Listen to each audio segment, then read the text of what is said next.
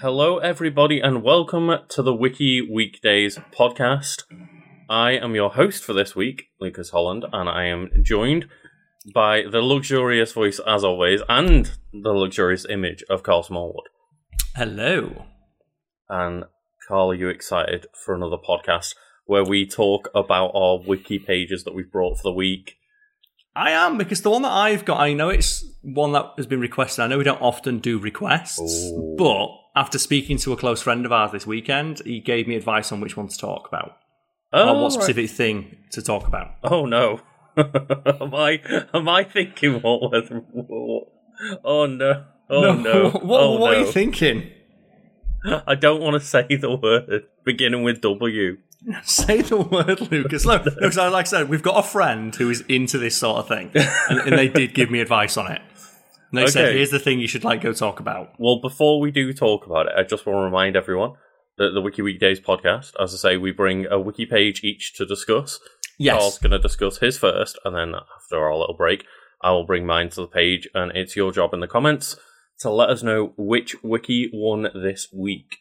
Yes, a very fun and fine gimmick. We're also available to be listened to on all places where podcasts are found, except for Tidal and a couple of the other more obscure ones. I know you keep bringing up Tidal. It's because it's the most hilarious one, where it was like Jay-Z sat and look, we all know Spotify pays like shit. This is known. Spotify pays artists like shit. And Jay-Z's like, I'm going to start one that's by a musician, which he is, for musicians, and then only invited his friends to be on it. And I do like the idea, though, that if he actually paid everybody what they rightly deserve and paid better than Spotify, if he just allowed everyone on the platform like Spotify does, it would have been like, oh no, I realise why Spotify does this. Yeah, it'd be an absolute slam dunk. It's like that thing, isn't it? Like, aren't you tired, fellow artists, aren't you tired of one big guy at the top who's already a multi-billionaire, millionaire, what have you?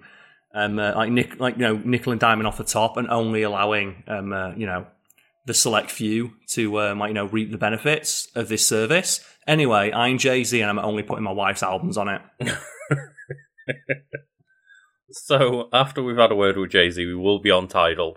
Yeah, that's what the only reason I single out is it's very funny. Yeah, that, it was pitched as it's going to be the Spotify killer. It's for musicians, and then it's only let people that he personally knows on there. But yeah, if you are listening on any podcast services, just give us a rating, give us a review, and try and help our discoverability. Yeah, after you've listened to it, though. I don't like reviewing to it. It's like, like, comment, subscribe. It's like, well, I've not heard it yet. Yeah, I mean, that's the thing. A lot of people have obviously listened to more than one episode of this, hopefully by now. So, all of them, hopefully. But if it is your first episode, I hope you enjoy. And Karl, are you going to be bringing us Warhammer? I am, yes. And to clarify, Lucas, we do have a friend who is very into Warhammer and Warhammer-related stuff, yes? Yeah, of course, yes. And and that's one of the reasons we didn't talk about it. So, we made we have a pretty hard and firm rule. That's right, I'm using double entendres. That we don't normally talk about stuff we don't know about unless we have someone else's expertise we can, just refer to. Yeah, because it's not fun to talk about a subject where we have absolutely no interest in it, because how are we supposed to riff on something that we don't know? Exactly, and the usual rule is if, one of us doesn't know about the subject, the other one will be very proficient in the subject, like me going through some One Piece stuff with Karl, for example. Yeah, but neither of us have any real knowledge or background with Warhammer other than knowing a few people that do know about it. Yeah, and for example, with the One Piece thing, it's like you're taking the wrong someone who kind of knows what they're talking about, and then I serve as the audience surrogate. Mm-hmm. And it's it's neat. If we both like comic books, but we like comic books in a very broad sense, and that's why we do Wiki Weekends and Wiki Weekdays, because wikis tend to have a very broad overview of a subject, even one that's very niche, a particular subculture or geek or nerddom fandom. Generally, with some exceptions, the wikis do tend to give a broad overview of even the most inside baseball stuff, so that even a layperson who's unfamiliar with the subject can get something from it. Hence, Wiki Weekends.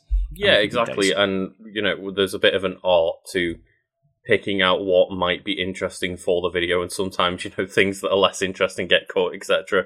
Yeah. But, a lot of the time, there are fandom pages, especially, where, it's not a Wikipedia page. It's like a fan site where they've spent like 80,000 words on this one character, and it's like, we're not going to delve into the specific details. As you say, we're going to stay more towards the surface where everyone can kind of get a vague idea of what's going on, and we don't delve too deep and get too confusing for anyone, including ourselves. Yeah, that's the thing. There's there is a skill to picking out a wiki page. We're not saying it's a hard thing to learn. No, it's no. Something over many years of writing and creating content, we can tend to cherry pick good examples of a well written wiki. And today we go into the daddy of the wiki. It's just Wikipedia itself.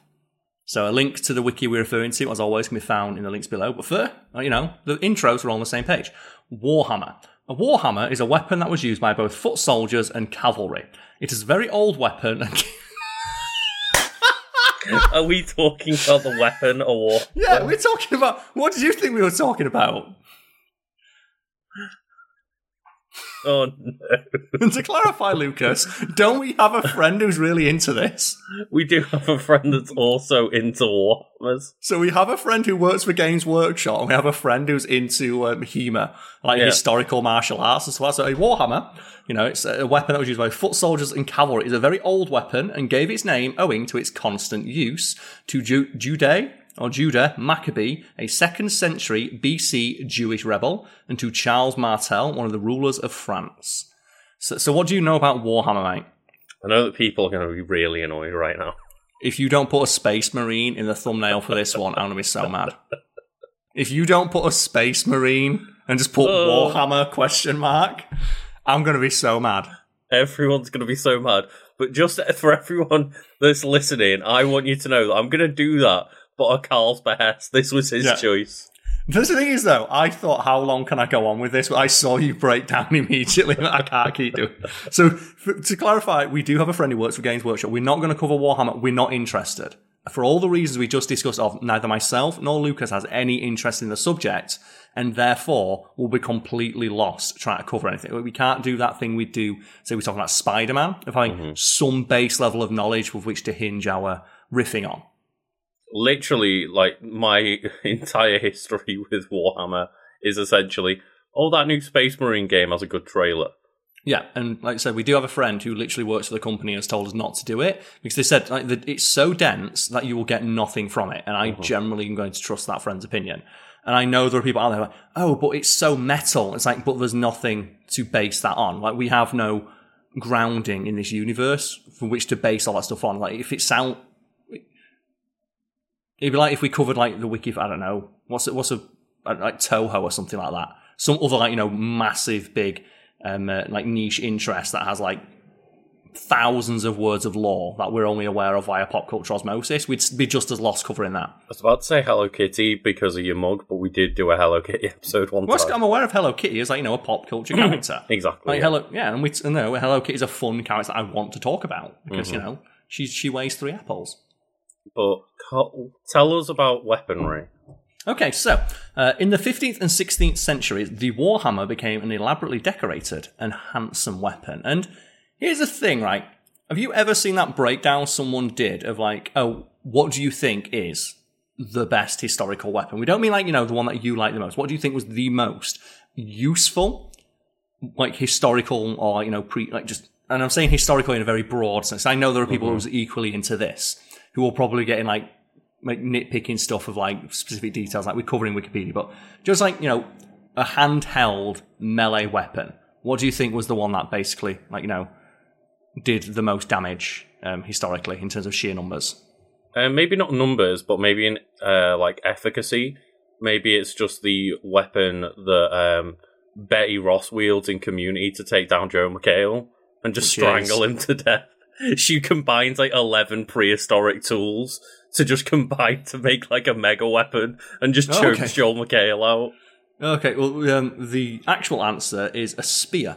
Do you always think when you think what a historical weapon, you think a sword, whether it's a broadsword or a claymore or a katana or Zhang Dao or any of those things from For Honor that I'm using as my pronunciation guide. You think the sword, is it? When you think historical warrior, you think guy in armor with a sword. Whatever, historical region you have to be thinking of. And the answer is it's just a spear, because do you know what a spear is, Lucas? It's sword. but with more stick. And Karl is about to take off in the background. Yeah, sorry, I'm doing some washing in the background, and I didn't realise. If that does show up in the audio, I do apologise. Trying to cover my mic a little bit. But yeah, apparently it was just the spear, because the sword, as cool as it looks, was a massive resource sink. But the same amount of metal you'd put into making a sword, you can make 4 or 5 spears, which is just a knife on a stick, and it means you can attack from much further away. It requires much less resources and much less skill to use, because all you need to know about when using a spear is, do you want a bit in Shaun of the Dead? Yeah. That's all you need to know. You can get any, illiterate footman from, a village you just dragged out of, his house 5 minutes ago, give him one of them and say, Just jab. You don't need to know anything else. And you might think, oh, yeah, hand-to-hand combat, one-on-one you're going to lose. That's not what Warfare was. Warfare wasn't two guys with us. It wasn't Jon Snow, was it? It's no, when you're encountering, thousands of people, and they've all got a big pointy stick that they're jabbing at your face. It's maybe 1 or 2 of them are going to get through, and also just the fact that a spear gives you the option to throw. Yep. It's it's a missile weapon as well. But I just remember seeing a breakdown of that, because everyone always thinks, well, it's the sword, isn't it? And every culture has its own version of a sword. And it's no, it's just knife on a stick. No, it's not even a knife on a stick. Sometimes it could be just a pointy rock on a stick. Yeah, literally. Or even just a pointed stick. Just a pointed stick is generally enough to kill most people. Yeah, if you jab them with it hard enough. A very, very pointy, large stick, and it goes into your face. Yeah, it's going to probably kill you. Yeah, and the Wikipedia article continues. The Warhammer was a popular weapon in the late medieval period. It became somewhat of a necessity in combat when armour became so strong that swords and axes were no longer able to pierce and ricochet upon impact. And that's another thing as well. People talk about plate armour, and you see people knights getting stabbed. It's plate armour was basically a cheat code. You were effectively invincible. Do you know most knights died on field of battle? Getting crushed by horses. Accidents. They either drown in the mud, and getting stuck, at which point people just walk over and stab them. Because they're so heavy they couldn't move. But, one-on-one, you couldn't kill someone in plate armour with, stuff underneath. Unless... The traditional plate armour that people are thinking of as well, I do want to point out, it is a heavy thing, but people seem to really not understand how light and flexible it actually is compared to what it looks like. Good quality stuff, yeah. Mm-hmm. A lot of people think giant guy, just immobile sentinel, giant fucking 6 foot tall, a Dark Souls enemy or something like that. It's that's not what most armor look like. And in fact, it'd be a bad idea to do that because mobility is key. And that's the entire point is that, traditional knight plate armor is light enough that you keep most of your mobility. Well, yeah, because most knights rode on horseback, so it couldn't be so heavy that your horse couldn't carry you and run at a full gallop. Yeah. It finishes though, the Warhammer could inflict significant damage on the enemy through their heavy impact without the need to pierce it. And that's just the thing, isn't it? Of just hit it really fucking hard. Yeah, basically. That's the thing. If you're wearing full plate armor, a sword, even stabbed directly, probably ricochet bounce off, you damage the sword. There's all those great video. One of my favorite video series to go look at the comments of is, here's an ancient katana, or a katana made to the ancient Japanese method. Mm-hmm. Here's a broadsword made from a hunk of iron that we made 5 minutes ago, and just a guy swinging it, and it just shatters the katana. It's it's a beautifully crafted, intricate weapon. It was designed and used in a region where the armor was made of wood, or paper, lacquered wood. Yeah. This was designed to hit people wearing steel. Yeah, exactly. It's a katana is a beautiful weapon. It's very deadly. Very, very effective, yeah. But against people not wearing plate armor. When you're coming up against a sword that's 4 times its size and weight, what do you think's going to happen? Well, I think there's and then you go read the comments and it's all fucking weebs being well, it's not a proper katana.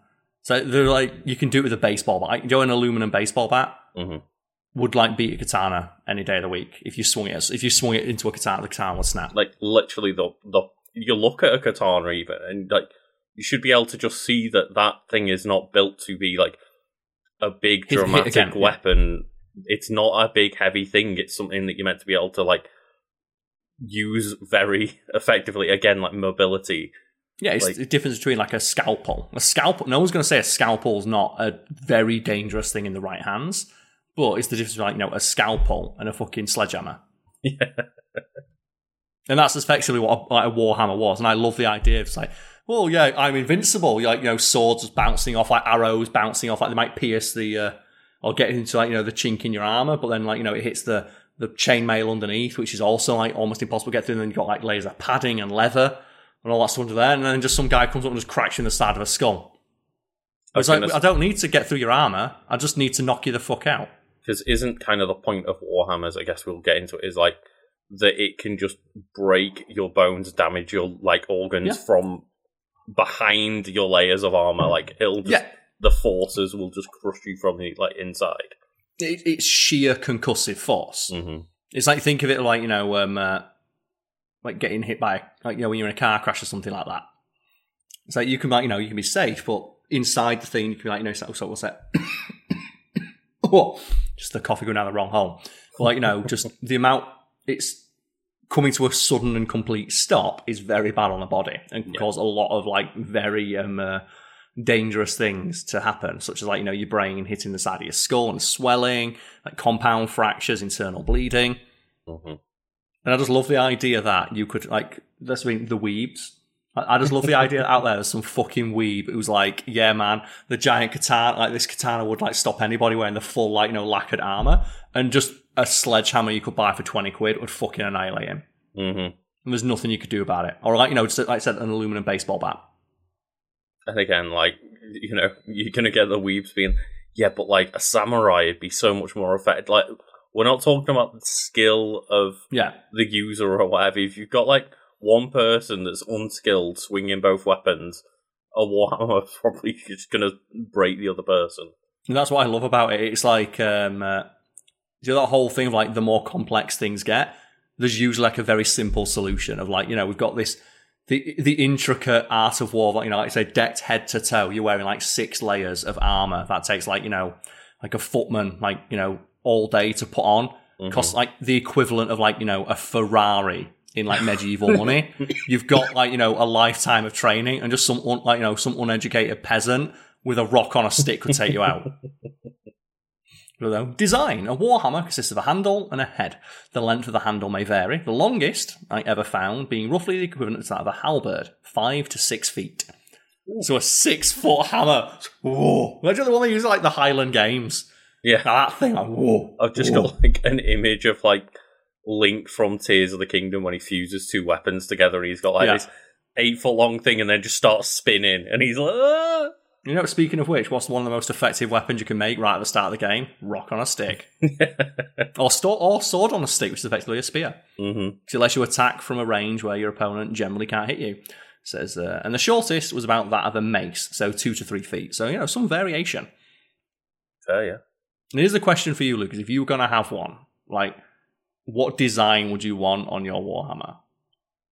What design would I want? Jokes, they became very intricately designed, and like people would have like all sorts of stuff like carved into them. Because I kind of like Shao Kahn's Great Hammer in Mortal Kombat 11, where you can get all the different designs, and one of them it's just a giant crystal strapped to the end of a stick, and he just swings that around like a jackass. See, when you said design, I was thinking like engravings or whatever. Yeah, but what would you? For some reason, the first thing that came to my mind was the design for the splatter medal from Halo. Oh, that'd be good. Just put like the little splatter sign on your Warhammer in there. And it says that long Warhammers were considered pole weapons or pole arms for the weebs. I'd say there's not weebs out there, but I think there is a word for hema weebs. I mean, like, there's going to be a word for it, yeah, but there is, I don't know because you have like people who are obsessed with like anime and manga and all things Japanese, weeaboos. People who are obsessed with like Sherlock and stuff like that, and all things British, teaboos. That's one of my favourite ones. Yeah, people obsessed with like World War II and Nazis, which are really weird, like wereaboos. Like, there's got to be one for like historical reenactionists, right? Let us know in the comments what you think yours is. Like, what would be the word for that? Hema-boos. The hema-woos. And it says here, and then it says that the longer ones were meant for use on foot, whereas the short ones for use from horseback. which seems counterproductive to me. And so I think in my head, like, a longer one would be really awkward to wield from horseback, but a short one, you could just go. If you think you've just got a really heavy object at the end of like a 2-foot stick, you just hold it out as like your horse goes past at 20 miles an hour. Doesn't that happen in like Game of Thrones? I mean, like, isn't that what happens? Like, Peter, is it like someone just rides past and just cracks you on the back of the head? I mean, probably at some point. I can't remember Game of Thrones very well anymore. Like, I just like distinctly recall in my head like a bit where someone's getting ready for a battle, and someone just rides past and just cracks them on back at skull with like a big hammer. So either way, it's Warhammer. I think maybe not cracking on the back of the head. I can't remember, but because there is that bit where like someone no, it is. I remembered. It's Pirates of the Caribbean. Do you know where like Will Turner comes out and he's got the swords and he's ready to go save Keira Knightley? Because why not? And like a pirate goes past as he's on the back head with a blackjack. Oh, just knocks him out. Okay, yeah. So they just ride past on a horse like he's ready to battle and just walk past, bam, and just collapses and he's out for the count. And it says that Warhammers, especially when mounted upon a pole, could in some cases transmit that impact through helmets and cause concussions. Later Warhammers often had a spike on one side, making them more versatile. And that's just the thing right there. It's basically an ice pick. It's like a sword trying to stab. Because that's the thing. It's like most weaponry is designed around either like stabbing and thrusting, slashing, or like blunt force. And I just think and that's what like the Warhammer, like the spike on the end was designed to do, wasn't it? It's like it'd be really difficult to like swing and like put all your force into like a knife stab into like something like that. But if you just swing it in like centrifugal force on the outside, speed up when you hit with a very little tiny spike, you could punch your armor like that. God, that's terrifying. That's basically it's just a giant knife on a stick. As you said earlier, it's like it's a simple idea of just put a big stone and a big spike at the end of a stick and swing it. I think it's different from a spear because then you have the weight of the hammer itself like empowers your blows. Mm-hmm. And it's like just that thing of like, and that's why like the longer handle ones would be really good. So the longer handle is like the more force generally will like be applied to the end of the swing. But it's obviously more difficult to wield, yeah. It says here, the spike could also be used for grappling the target's armor, reins, or shield. I guess you could, because obviously it's just that thing. It's like you hook around slightly, or even just like if you get something like imagine getting hit in the shoulder there with big spike just dragged forward. Oh, yeah. So I don't know whether it's going to get into it, but like when you say Warhammer, another thing that comes to my mind is kind of like the I don't know the word. I'm not big into medieval weaponry or anything, but neither am I now. The kind of combination where it's like one end is like a warhammer, one end's like a big axe, and it's kind of just even more terrifying from the sounds of it. Do you know what the best weapon would be? It's the one that Frank West makes in Dead Rising 2, where he just like sellotapes a sledgehammer to a fire axe. I mean, it's the single best weapon in the entire I'm thinking of. Yeah, it's the single best weapon in the entire game. Also, Frank West is a playable character in Off the Record in Dead Rising 2. Yeah, I just always played the Off the Record version. I didn't play the regular one. Before Frank someone comes, it's Chuck Green in Dead Rising 2. It's like, okay, but Karl played the Off the Record version. Because I prefer Frank West as a character. It says, the spike end, used for grappling a target's armor and reins. If against mounted opponents, the weapon could be directed at the legs of a horse. Oh, God. Just kneecapping horses, just getting your misery on the go. That's the thing as well. Of just, attack the weak. It's brutal, but you're fighting to the death. Go for the weak point. Yeah, and that's the thing. I know it's a fight to the death. I know it's like an animal that is being used and abused by like the army of the opposition. I don't think I could ever get to a point where like, my idea right now is go for the leg of the horse. Just sledgehammering kneecaps at horses. It's like, welcome to the Grand National. Staking horses out. The side of a warhammer was usually first to knock out and stun an enemy, and once they're on the ground, the reversed to punch a hole through the helmet and deliver the coup de grace, or finishing blow. A powerful swing from a warhammer can hit its target with a force of several hundred kilograms per square millimeter. This is roughly the same penetrating force as a rifle bullet. Christ. And that's the thing. It's just, and then you think like a sword, you're not going to be able to swing a sword that fast. And it's just the difference between puncturing power and slashing power. What about a Buster Sword, Carl? The Buster Blade. Well, the How Buster much Blade's power's in a Buster Blade? I think that's just sheer weight and momentum, isn't it? Mm-hmm. It's like the whole idea behind Guts' sword in what's it called? Berserk. It's like the Dragon Slayer. It's like a hunk of raw iron. It's basically just so fucking heavy. The idea of swinging this thing in the first place. Yeah, like if you can swing this at any speed, it's just gonna obliterate anything in its path. Yeah, 'cause it's like the weapon I always used in my Elden Ring runs is the brick hammer, which is literally just a mason's brick on the end of a stick, and it's just swing it around like a jackass. Oh, that's very opposite to mine. 'Cause it just pancakes every enemy. It's like my build was mainly magic, so I had a staff, and then just like the Wolverine claw that let you do the dash. So it's just like, if magic fails, just bring out Wolverine. So let's go.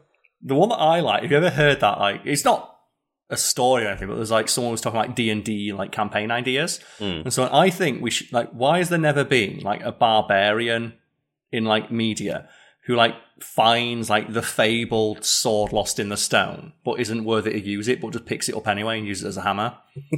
And just has the rock on the end of the sword and uses it like that? Wouldn't that be super rad? It's like, it's the fabled like Excalibur, but you're not strong enough to pull it out, so you just pick up the entire rock and use that. It's literally the sword in the stone. Yeah, just use the stone as the weapon. I just thought it was like such a baller idea for like a character design. Mm-hmm. And then we have functionally similar, but like distinct from the Warhammer is a maul. So a maul is a long-handled hammer with a heavy head of wood, lead, or iron, similar in appearance and function to a modern sledgehammer. I think if I was ever in any sort of like, if you get flung back into time, and it's like I'm on the battlefield, I'd just use one of these because I'm quite big. I'm tall enough where I could probably swing a sledgehammer around with some pretty decent force. Mm-hmm. And that's the thing, isn't it? Like, you don't need to be skilled to swing a fucking sledgehammer. Yeah, I mean, that's the thing. I'm a little person. I don't think I could swing like a 6-foot Warhammer. Mm-hmm. Well, it's like, I forget what it's called now, so I'm going to look up like the thing in For Honor. Would you like in For Honor, they have like the giant Japanese dude who just has like what is essentially a baseball bat with nails in it. It's like the Japanese, it's the big club. Yeah, the Shugoki. Yeah. So let's have a look. The Shugoki, what does he use now? His weapon, the Kanabo. Or the Kanabo. It's a traditional club, and it's basically just a baseball bat, but a weapon. And it's effectively like, just tempered wood with like nails or like bits of iron put in it.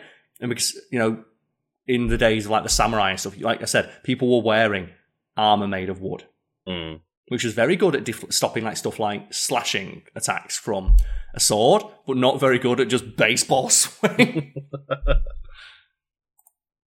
And I love the idea that just eventually, like, all warfare will just be bored with a nail in it.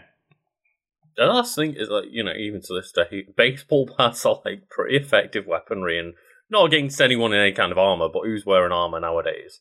Yeah, but it's just that thing. It's even like, I like the thing like bulletproof vests, which I think even like experts say they're not bulletproof. Bulletproof is a misnomer. It's bullet resistant because nothing can actually ever truly stop a bullet. There's always something that could go wrong.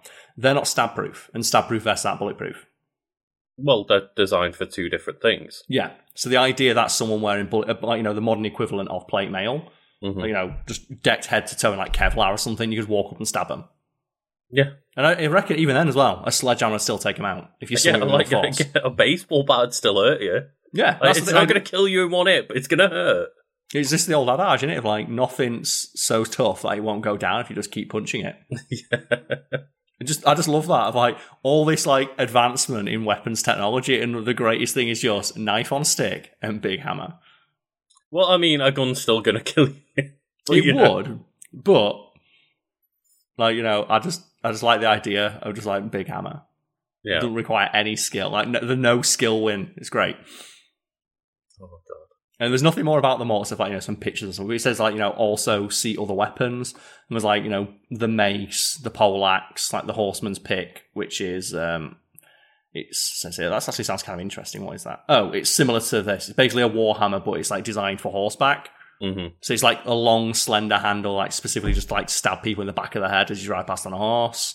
The flail, the mace, like on the Gonna makes you good boy. You know, in that vein though, Lucas, like, what's a historical weapon that like you kind of like the look of? Because like everyone always says like broadswords and like samurai swords and all that good stuff, but is there like a more obscure weapon of warfare? Well, I mean, it's not too obscure, but it's not a sword. Like the one that I always like the idea of, but I know, like, you know, in this idea of like using a weapon, if we got sent back into the past, I'd be too clumsy to use. But I just like the flail. Oh, just like a mace on a stick. Just like, being able to like get the swing on the go before you pop it into somebody's brain. It does feel like it'd be really fucking dangerous as well. Like, that's the thing, you could do some damage with that thing. And I don't think you need to be that good at like fighting with it. No, so when they talk about, you know, swords and stuff of like, oh, you need to learn all these like different forms and all that nonsense. Like, why don't I just walk up and just fucking smack him really hard? But you know when like you're dicking around with like your nunchucks? Yeah. And you accidentally hit yourself. Like, imagine that, but you've got the flail instead. I feel it'd be easier like, with the... You accidentally just pop like the mace ball into your shoulder. Like, oh no. That would suck ass. The one for me, because like I didn't think it was real. Okay. Until I looked and went, oh, it is. And it sounds like it's the most terrifying thing ever. It's the Urumi, or Uruame. And it is a weapon that was used in like ancient India. Not ancient, but you know, like historical India. Mm-hmm. And it's just a sword, but it's bendy. So it's a whip made of steel. Oh. And that's it. And it's just like you just whip it around like an absolute jackass, and it's like, that sounds terrifying. Mm-hmm. Like, if you've got any exposed skin whatsoever, you're fucked. Yeah. And like, here's the picture they use on Wikipedia to show you what it is, and just like tell me how fucking scary that guy looks. Holy shit. How scary does that dude look? That's like a cat of nine tails. But it's a cat of nine tails made of like, but fucking made of steel. Do you like when you've got measuring tape? Oh yeah. And like you press the button, it flips back in, it's all crazy, and like you could think that could like take your eye out. Imagine that, but it's like 15 of them. Yeah, that does sound like absolutely terrifying. Like, genuinely one step away from like just becoming Ivy from Soul Calibur. I think it's a step above because the guy's got two. That's true.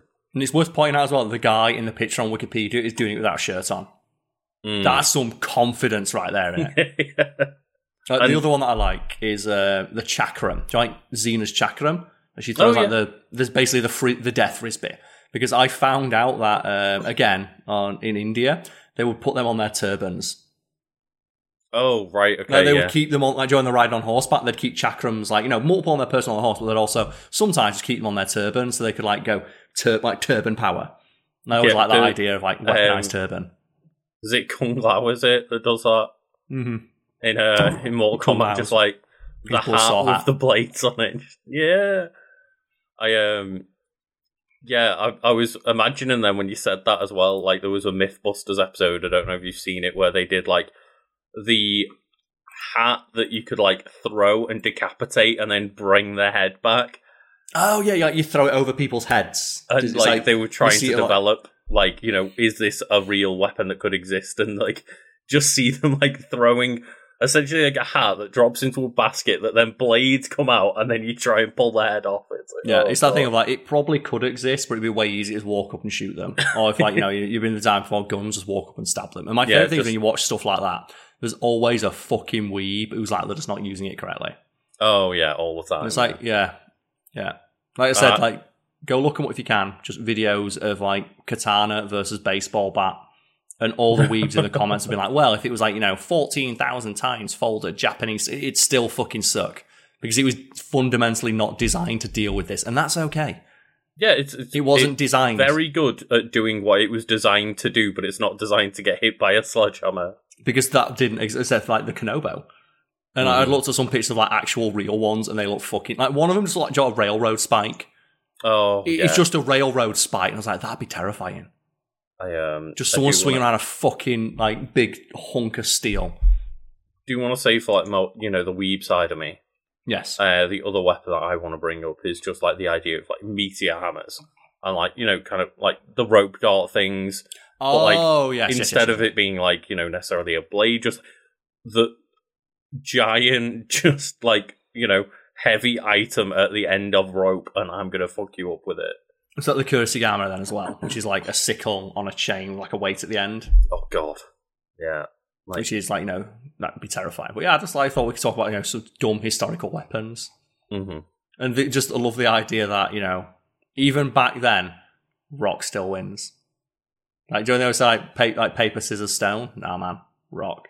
And that's the thing, is good old rock, nothing beats that. Warhammers are very effective, but it is that rock, paper, scissors idea of like, one thing is better than another in this scenario, and like, there's a reason that we develop many different types of weapons. It's like, one is not the internet. There you go. My internet dropped. For a second. Yeah. Just do the end outro part if you like. I'll take my sip. Well, I was just saying before my internet dropped out that, there's many different types of weaponry and they're all good in different scenarios, and that's why we have many different weapons. One doesn't always win in every scenario. But yes. Yeah, and they're all designed for very specific purposes, and the fact that we can even make them fight against one another was completely unheard of, and in fact something that people back then would have, if you told like a katana maker, what would he do against an entirely steel sword? They'd be like, what? How would you even make that? How that process doesn't exist within the confines of our geography. I can't even fathom a situation where that would ever occur. And the same thing with like genuinely wouldn't even know if like katanas were steel or not.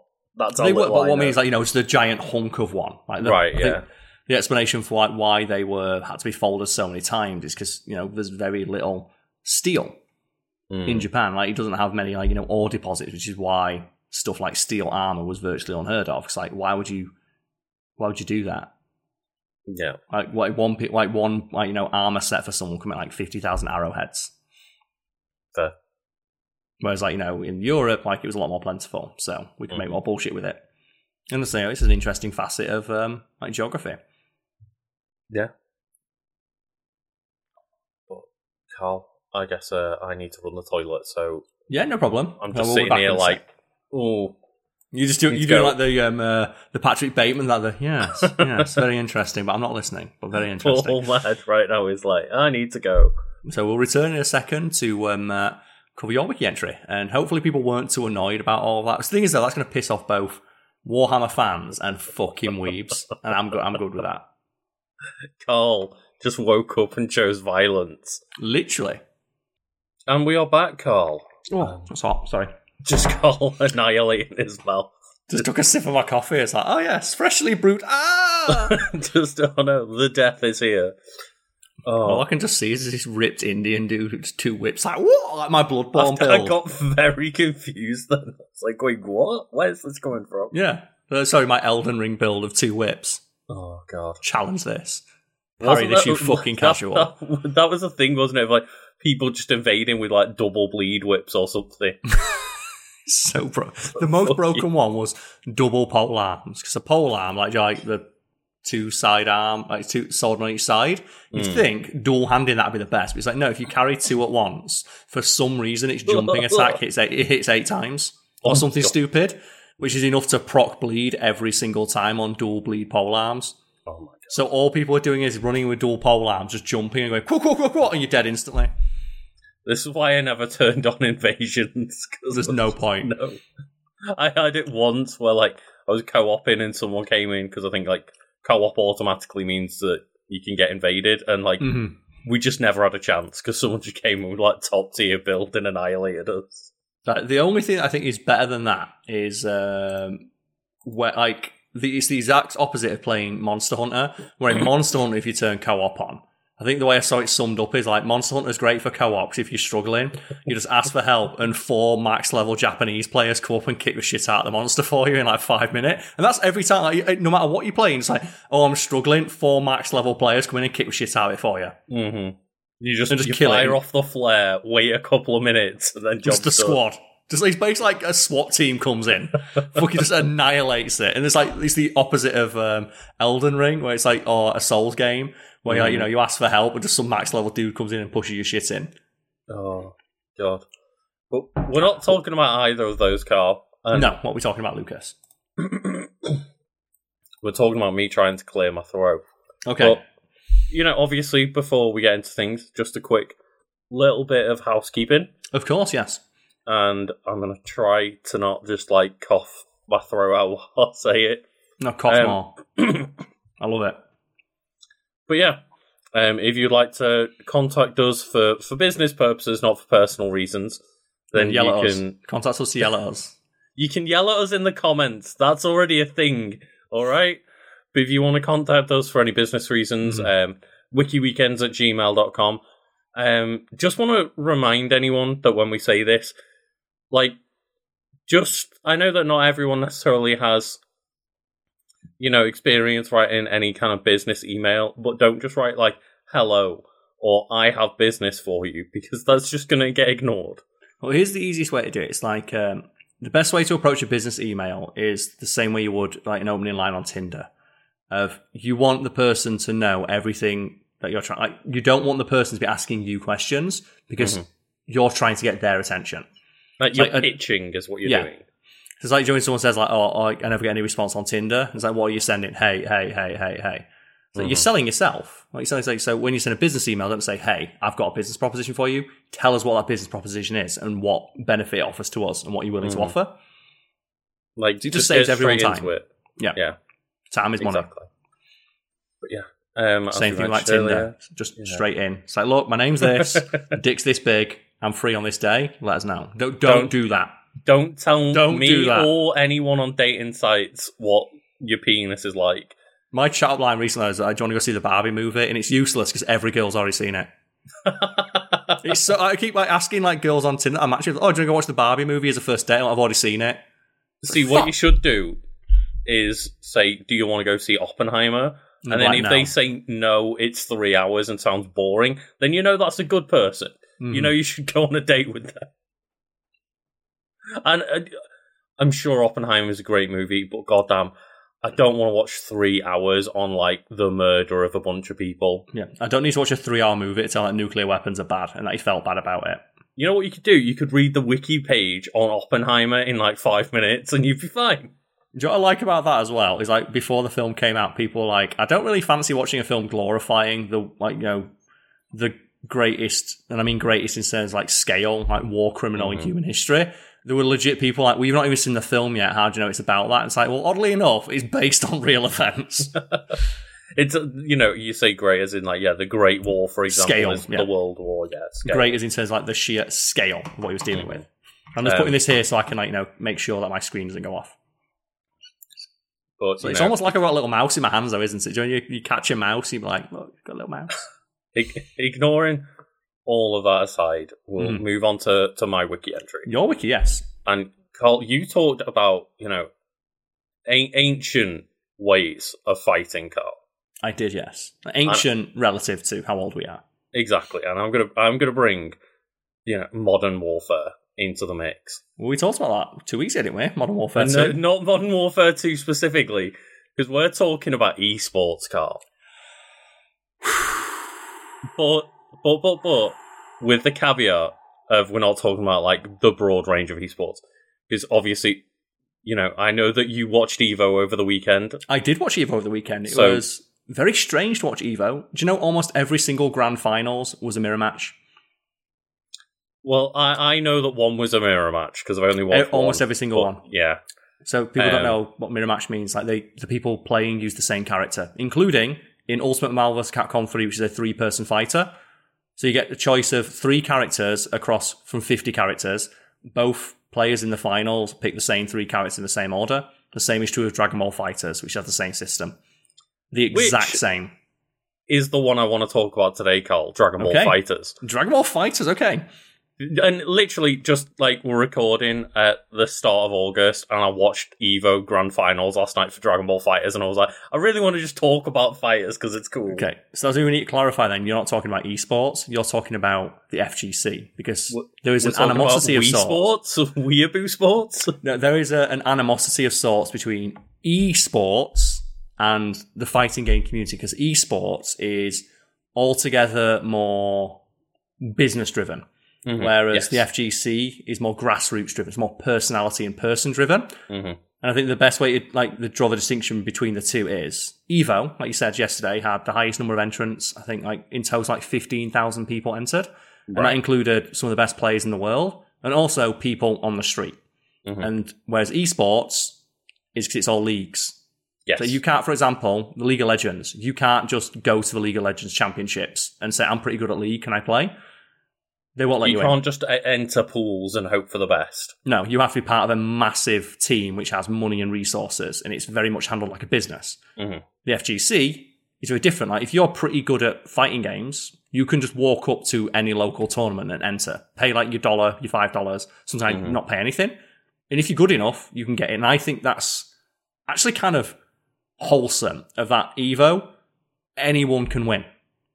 And like, even the best person... Nobodies don't win, generally, but they enter. The theory is that anyone can enter. Like, you look at... There's many a time that not necessarily random people that have just come off the street and never been in a tournament, but that, what are considered like lower tier players or players with a lot less history in that game will, knock people out or knock people into like the losers bracket. Yeah, just the idea as well that the best player in the world still has to play in pools. Mm-hmm. Like, you could get matched up against someone who's won the tournament 3 times. Like, and you can't pitch that in. That's almost entirely unique to like fighting games and stuff like that, because what other like competitive sports, because it is a sport, a sport is like, organized competition between 2 individuals or more. Like, what other one can you think where like the best people in the world still have to slum it down in the pools? They've still got to prove that they're worthy to get to the final. They don't. Well, their appearance in the final is not guaranteed. One thing I found interesting is that like I've one second. No problem. Got the calf. The calf. Gotta trying. Apologies for everyone listening. Mm-hmm. But is that I was looking, mentioned it to you briefly, like, the Pokemon, like, video game tournament scene. Yeah. And they're kind of introducing the idea that, like, the winners of, like, the last big tournament will actually, like, qualify automatically. It's like, that's not a thing yet. It's like, everyone has to just slum it at the bottom. Yeah, and there is some... I'm not saying like esports are bad. There is some benefits to having, money behind it, such as prize pools. Mm-hmm. Like, when League of Legends players, like, they're earning, in some cases, millions of dollars, which is more akin to what someone in a sport would earn. Like, sportsmen do earn absorbing and sponsors and stuff like that. But the community aspect is kind of lost because it's like, when you're watching football, you don't ever think, I could be there one day. Mm-hmm. You don't watch like the World Cup and think I could be there. Whereas you watch like someone play Dragon Ball Fighters or Pokemon, it's like you could go. You could just go. You don't need any if you've got the game and a controller and the means to get to a local tournament, you can go and you could compete and you could win. Yeah, and like look at the response to Street Fighter 6 having a prize pool for I think it's the Capcom Cup, not even $1 million. Yeah. Of like $1 million, and people are like, holy shit, like that is so much for a fighting game. And yeah, as you say, for other esports where it's more league based, that's like, that's just what kind of money you win. And that's the thing, is like it's more impressive about $1 million when people think, oh, well, league players win millions as well, but that's split between it's the organisation that wins that. And it just feels more corporate to me. Yeah, definitely. And like, a lot of it is, and then you've obviously got things like the Capcom Cup, which are a bit more corporate and stuff, and like Evo is obviously corporate to a degree. Oh, it's sponsored by Chipotle. You still but you still have that element of like you can go and you can compete. That's the thing that I appreciate most about it is that anyone can go in. Like if you've got money, not like a large, you've got the $10 to pay your entry fee and a controller, you can walk in and play. Yeah. And then also, the money to get to Vegas and pay for a hotel and all that. But yeah. Well, there are online tournaments, though. We work with Rips Arena, shout outs to Rips. Hosts, online weeklies every night of the week, pretty much, for Mortal Kombat 11, that anyone can enter. All you do is go to his Discord. Say, does it on multiple platforms, just enter, you could have a chance. I helped him host one. Winner walks away like $1,000. Yeah, that's awesome. Yeah, and we both play fighting games to a degree, but neither of us are like people that have really gone to tournaments or anything in any serious amount of manner. I like to say I'm pretty good at some of them now. Yeah, and one that you are pretty good at, as far as I'm concerned, anyway, is Dragon Ball FighterZ. Yes. So you play quite a lot of Dragon Ball FighterZ, right? I was playing some like last week. Yeah, I just booted it back up in preparation for Evo, just to familiarise myself with all the new mechanics. Yeah, because I'm sure we'll talk about it, but like the craziness every time when I'm like watching another year's worth of like Evo finals of Dragon Ball FighterZ, and I'm like, the game's changed so much again. For the better, though. It's such a fun game. It's a very good game, and I think it's very, very hard to argue that this is the best Dragon Ball game we've ever got. Yeah, people always talk like that. There's someone out there going like Tenkaichi 3 is better because like you can do the fusions and the installs. It's like in terms of like presentation, quality, and just like love for the source material, Dragon Ball FighterZ might be the best adaptation of that series. Yeah, you can't play as 200 characters like you can in Tenkaichi, but you ain't got like Kui or Apun. Damn it, Karl. You ain't got like Kui. Where's Frieza Soldier number 1? Like, where's like Ultra Baby 6 or whatever? It's like, no, but just sheer presentation, quality, and just love. It's like, it's premium. It is really premium, and it's Dragon Ball FighterZ, pronounced Fighters, which is just... It took me a long time to pronounce it Fighters instead of Dragon Ball FighterZ, which sounds way cool. It's called Dragon Ball Z, and then they make a game called Dragon Ball Fighter with a Z at the end, and they pronounce it Fighters, not Dragon Ball FighterZ. It's so dumb. It's so dumb. And like for the longest time, I was one of those people. No, I don't care what the developers say. It's Fighter Z. It's Fighter Z, yeah. It is Fighters, but like Fighter Z just works so much better. Yeah, and it sounds stupider, which is like anime. Exactly. Yeah, like it's just oh dear. And this is a 2.5D fighting game developed by Arc System Works, one of the best in the business for the 2D fighter category. My God, I don't play much of it, but there was like at Evo, there was the announcement of like the new Grand Blue Fantasy game, and I'm like, why does this look so fucking good? Like, how is it that they don't just have the license to make every anime thing with this engine? Like, I don't understand how like One Piece and My Hero Academia are not knocking on, like beating down their front door, like make a fucking My Hero Academia fighting game that looks this good. If we got a One Piece fighters one day, A, that would be incredible, and B, they would have a license to print money in the sense of like you have an unlimited nearly amount of DLC fighters you can add into that game. They've got that for Dragon Ball. It's like me and my friend who watched it this weekend were really upset that there's not more DLC. I mean, me too, yeah, but like, you know, Dragon Ball, realistically, what you can add like 100 characters in, whereas One Piece is like, yeah, make that 500. I guess, yeah, because the thing about fighters that maybe people don't know is that regardless of like some characters that are in that game are iconic, but have had like a grand total of like 3 minutes of screen time. Like Cooler, for example, like he fights for a grand total of about 5 minutes. But he's an iconic character. Like 2 unique moves. Yeah, but they give him a full move set that references everything. Mm-hmm. There are really great breakdowns of, like what moves and parts of like everything like his low jab and stuff is a reference to a manga panel. Right. But with like One Piece, I guess, all these characters not only appear, have like probably at least a dozen episodes of story, but also a lot of fight scenes to draw reference from as well. And even if they don't, like a lot of the time it's the states that, especially later on as the arcs get like bigger, but you know, even from like pretty much day one with One Piece, is every arc kind of introduces a new set of characters because the premise of One Piece is that you're island hopping as a pirate. Yeah. So when you get to a new island, you meet a new cast of characters on that island. And then you go to new island where you meet new characters. And it's like, yeah, there's just 24 years worth of like anime and manga and stuff, or, you know, however many years it's been. Like, I think it's about 24 with One Piece. But yeah, there's just literally over 1,000 episodes and just arcs upon arcs of new characters where you can just pull from.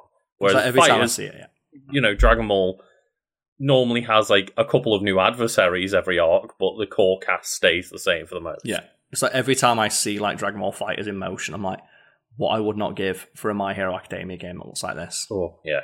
Yeah. What I would not give. Because it's just, if people have not seen Dragon Ball Fighters in motion, it looks better than the anime. Like, it straight up looks better than the anime. Mm-hmm. Like in motion. And it's flawless. And it's just, as you say, I wish there's so many different anime properties specifically that I would absolutely adore.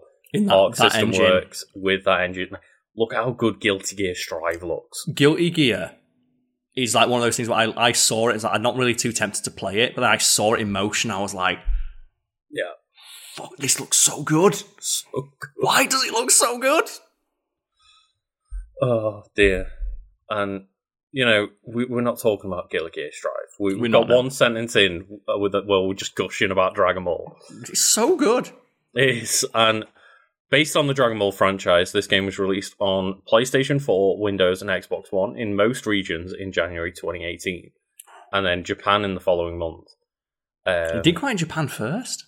No, apparently not. I just assumed it was a worldwide release because most games are nowadays. But yeah, a month later in Japan, and then it was released worldwide for Nintendo Switch in September 2018. And I didn't realise it was that soon after because it felt like we waited ages for the Switch version. But Yeah. The Switch version is pretty good. yeah, I've got the Switch version. It runs surprisingly well, considering. It's almost, Arc System are really, really good at Yes. making... That's the thing as well. Dragon Ball Fighters, I think in total, with all the DLC, is like 12 gig. Like, it's really, really... Like, it's way, way smaller than you'd think, given like how good it looks. Because they've optimized the living fuck out of it. I remember seeing someone say, like, Dragon Ball Fighters takes like less than 20 gig. Marvel Infinite takes up 60. Oh god, with those god ugly characters. Yeah, because it's the Unreal Engine. And the Unreal Engine is... And that's the thing, there's some good looking games. Like Tekken's on the Unreal Engine. Tekken looks real good. Yeah.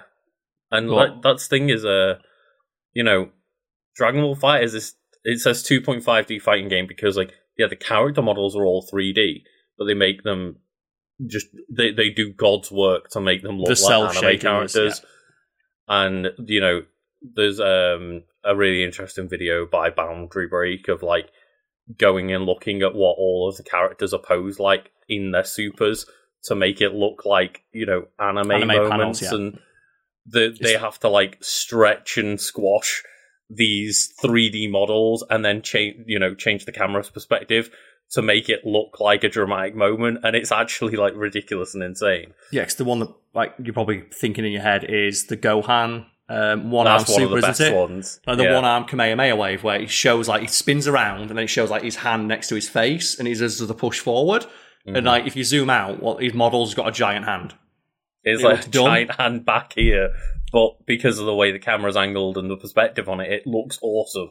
And that's like a skill that Arxists have. And have you ever seen that? I think it was Encanto, where like the visual director or someone who worked on that pointed out like, oh, here's how we got the bit where she's looking into the book and she gets the flash on her face.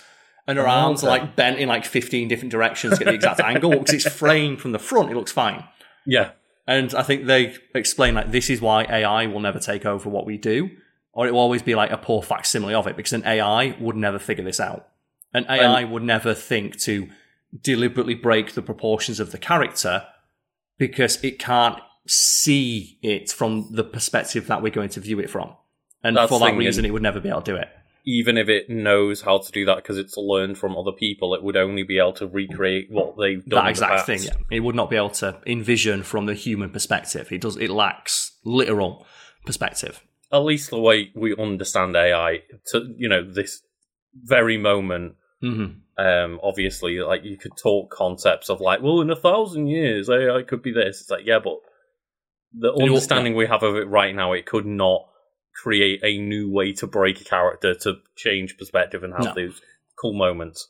It would only ever be able to mimic what other people have done, and most importantly, it lacks the ability to extrapolate upon that.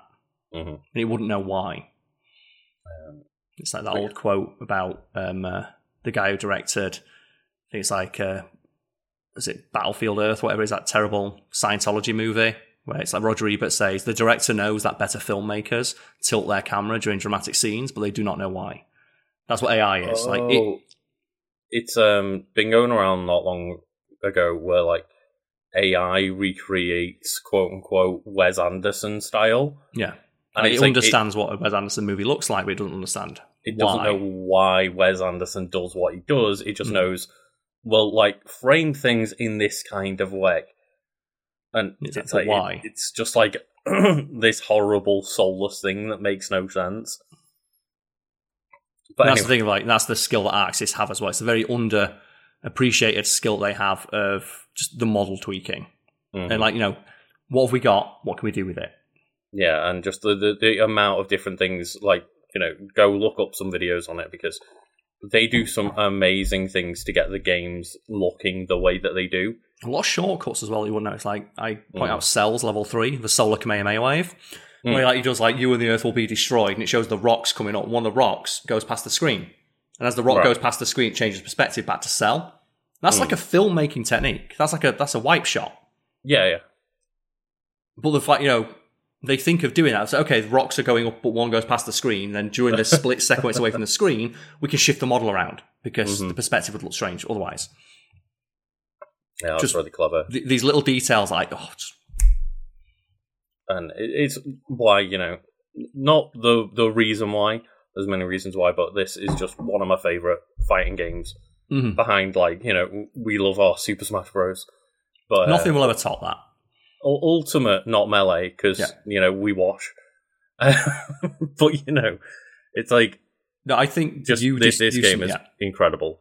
You summed up Smash Bros. The best, where like we were having a discussion where we were like 10 beers deep one evening. It's like, why is Smash Bros. So good? And you just turned to me and you did that thing that people do when they're like a bit high. But you never made more sense. You went, it's because it's the only fighting game where when you're in the moment, you play by instinct. Mm-hmm. It's like, when you play like fighters, you land a hit. Okay, I know that I can do this, and this. I know that this will work because the mechanics say that it will. In Smash Bros, because there are infinite variables that can be controlled by both yourself and your opponent, it's pure instinct. You're playing not the game, you're playing against the person. And that's why it feels so good, because you don't just, you beat the person, and you just, I've always stuck with that. You play by instinct. Yeah, you do, and that's why I love it, because like it's not memorization of like combos where, you know, I find that quite difficult, and I've had it little bits in the past. Like I really got into Injustice 1 and 2 and like learned a few like, you know, big Harley Quinn combo chains and stuff. But like generally speaking, I'm not great at doing that, and that's what most fighting games are relying on, and Smash Bros. Is not. Yeah, that's what I'm good at, because I've got that weird man thing of repetition. So one of the ways I used to relax during the pandemic is I'd just sit for hours at a time in the lab on Dragon Ball Fighters, just doing combos, because like, you know, just constant repetitive motion and like, you know, slowly like, you know, figuring stuff out and perfecting these combos and getting like eking out extra damage was very therapeutic for me. Yeah. I remember like just the amount of times I'd speak to you and you're like, yeah, I'm just labbing in Fighters, and just, I don't really have the like focus to just sit there and be like in the training room, in the hyperbolic time chamber, if you will. And I straight up discovered shit in that game.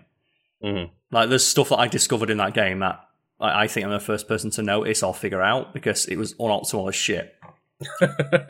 I like figured out I can do like multiple vanishes in one combo and stuff like that.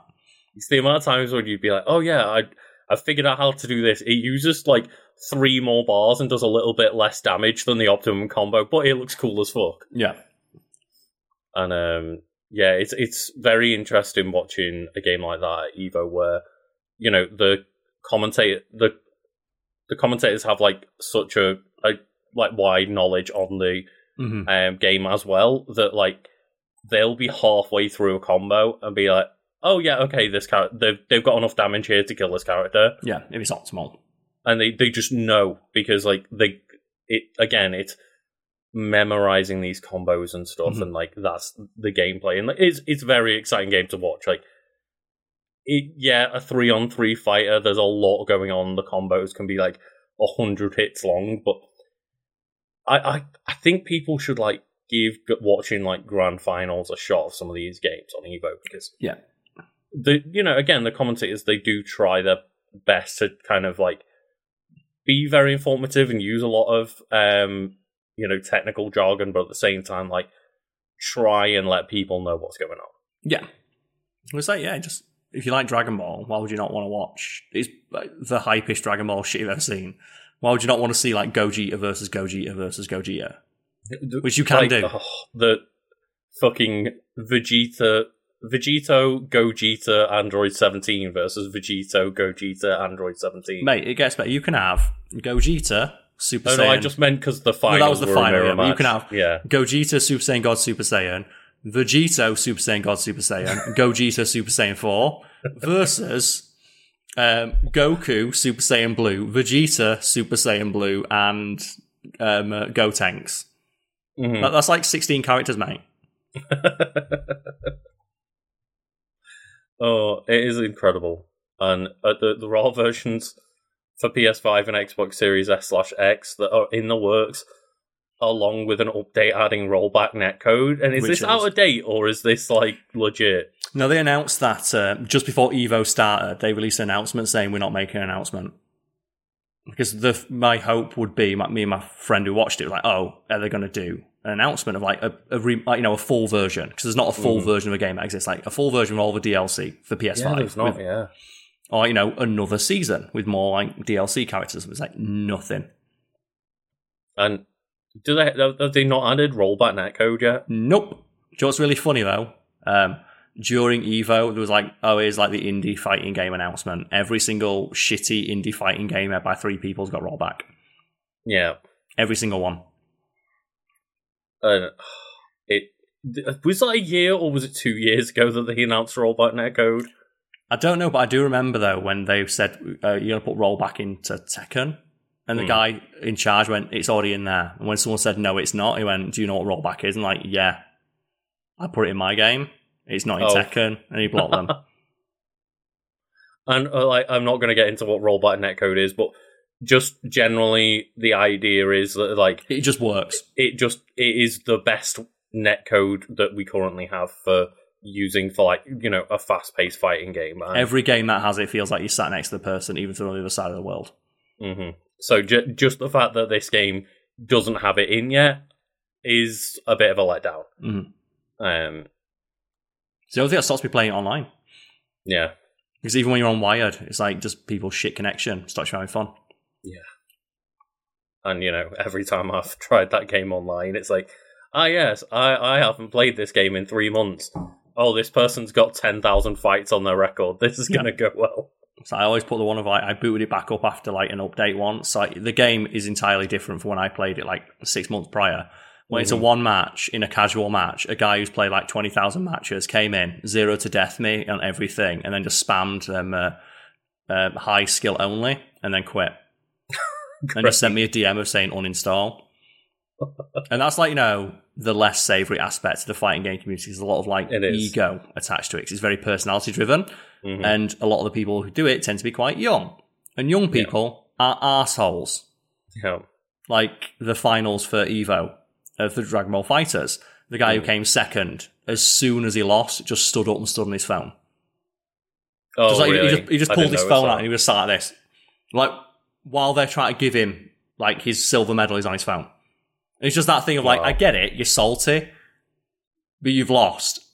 But fucking come on, it just looks so bad. Yeah, people not shaking hands and stuff like that. It's I get it. But if you want it to be taken seriously as a competitive thing, you need to have sportsmanship. There needs to be sportsmanship here. That's what competition relies on. It thrives on the idea that at the end of it all, no matter how hard fought the battle was, you shake each other's hand. Yeah. Muhammad Ali would shake people's fucking hand after boxers shake each other's hand after they knock 10 balls of shit out of each other. You're playing a fighting game. And I was just watching the video on demand. I didn't stream it or anything, and I just skipped past. I just went from game to game to game. And I skipped all the proceedings and stuff. I didn't notice anyone at least throwing controllers across the stage or anything like that. Which there was nothing like that I saw, but it's just that thing of just sitting on your phone, not congratulating your opponent and stuff like. It just looks bad. Mm-hmm. It's I get it. You're young.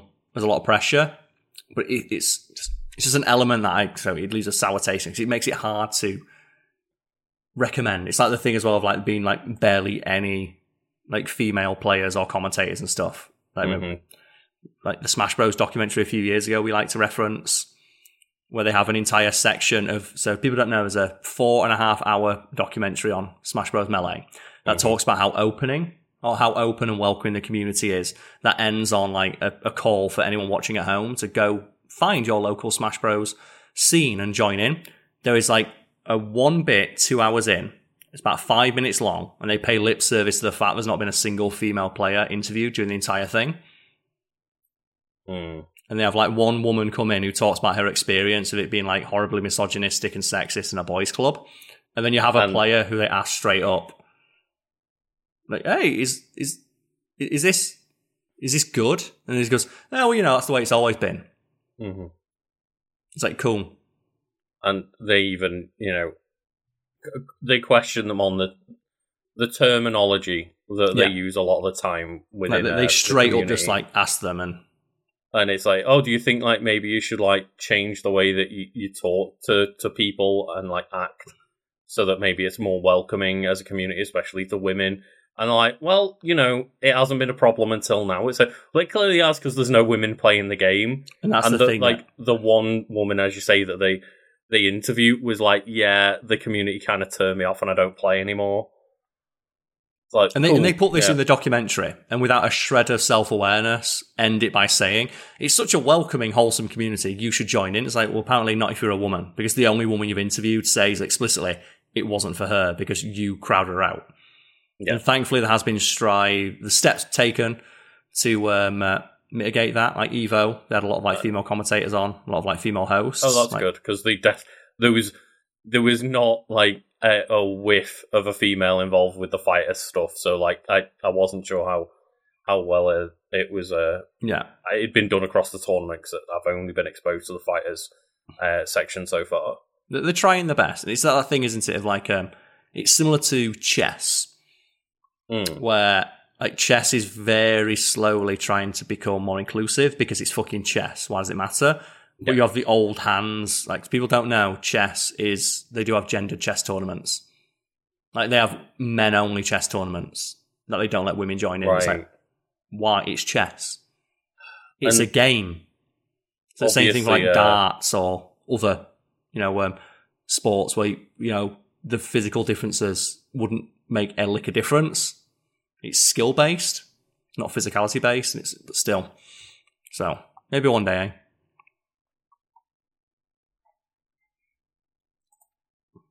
I just noticed your cup, you got the gamer cup. Eat, sleep, game, repeat. My mug was bought as a present unironically, but now I use ironically. Yeah. It's like, I love those kind of things of like, the eat, sleep, game, repeat. And it's like, I don't buy this because it looks cool. Like, someone bought for me because they don't understand like what gaming things are cool and what are not. As I said, like, one of the hottest things I've ever seen is like my ex-girlfriend, like her sister. She like wore a hat that said Fortnite on it. Like, ironically, it's just that thing. It's like, it's so funny. But I mean, we haven't really got into the Wikipedia page at all. Just that's it. You don't need to, did you? No, what? I basically just wanted to mention the fact that the Wikipedia page exists for fighters, and I guess people can go read it. But like, I just wanted to talk about how cool fighters is, and like, you know, obviously,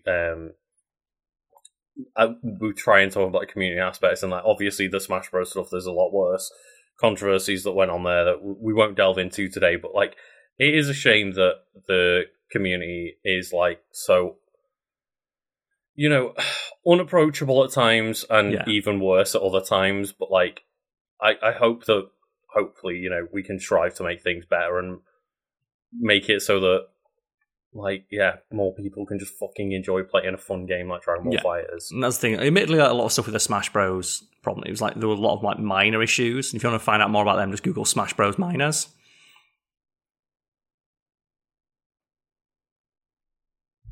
That was the perfect time for your screen to freeze because it froze on that bit where you were doing like Joe the face, and I wasn't sure if your screen had frozen or you were just really trying not to laugh. I I think I held that face for a good 10 seconds, and I thought you were like doing the same because my internet had dropped, and I was like, I'm gonna wait until Karl digs us out of this hole. I'm not gonna say anything. I was just say, do you remember when all that came out and it was like some dude like literally built like a fucking like slave house where he had like, oh yeah, he brought a bunch of content creators into his house and then kept all the money, and there was like 14-year-olds who were like, I want to go home. It's like, no, make content. Yeah. Oh dear. I like Dragon Ball Fighters, Karl. Oh yeah. A game that, it does say here, I'm surprised, it sold 10 million copies worldwide as of May 2023, which is a lot for a fighting game. Yes. Fighting games generally don't sell all that well. Because they do. That's why they don't have a lot of money put into them generally, because they don't sell like Call of Duty numbers. But let's say, for example, like Street Fighter 2. How much did Street Fighter 2 sales numbers? That might be one bad example, because Street Fighter 2's had like 15,000 re-releases. I thought like it might combine them. Okay. Okay, yeah, so here, it looks like they've combined all Street Fighter 2s here. All the different... So Street Fighter 2, Street Fighter 2 Alpha, okay. 22.93 million. And that was a game released about 20, 30 years ago. With 35 different versions between HD versions. You can still buy it today, yeah. Every single console ever has had it, and it sold like just over double the amount of fighters has had. And that's Street Fighter 2. One of the most influential. The game that like one of the most worldwide known video games of all time. It basically defined the genre, yeah. And Dragon Ball FighterZ on the list here is tied at 10 million with Xenoverse 2, because again, different style of game is a bit more widely accessible, but like they are 9th and 10th in the best-selling fighting games of all time. Above Street Fighter 4, which was like 9.8 million, and that basically like gave the video game fighting scene like a revival. Yeah, it brought back fighting games, yeah. Like, fighting games were nigh on dead at that point. And there were some examples of, like, games still existing, but, like, that was kind of the renaissance for fucking fighting games with Street Fighter 4, bringing everyone back. At least competitive-wise, yeah. Like, ones that you have a competitive element to them. Like, there was always, like, going to be a Mortal Kombat 3D game. Yeah. Which we seem to bring them back. Like, they're bringing back, like, characters from the 3D era. They brought back Havoc. Yeah, I thought you meant like the actual games, but yeah, they are bringing back some of those like really weird like Mortal Kombat like 4 through 8 characters where it's like nobody played these games. Mate, Darius is back. Do you remember Darius? Who the fuck is Darius? Exactly. Do you remember Darius? No, I don't. Do you remember Reiko? No. Exactly, but he's back in cameo form. I went from Mortal Kombat Trilogy to Mortal Kombat 9 like most people did. Here's the thing, though, like, the fact that they're bringing back the most obscure jobbers possible, like, they brought back fucking Havoc and Ashra. It's great. Fair play.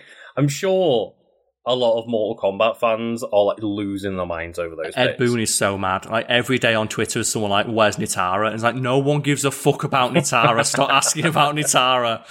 So he brought back Reptile after like being bitched out for like 5 straight years about not putting Reptile in Mortal Kombat 11. And the top comment I saw when he's like, okay, Reptile's back, he's like, where's Nitara? People will never be happy.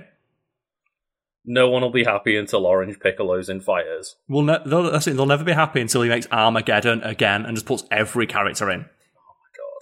Do you remember when they made Mortal Kombat Armageddon and they put in like fucking Scarlet, who was exclusive to the Game Boy Advance version of Mortal Kombat 4.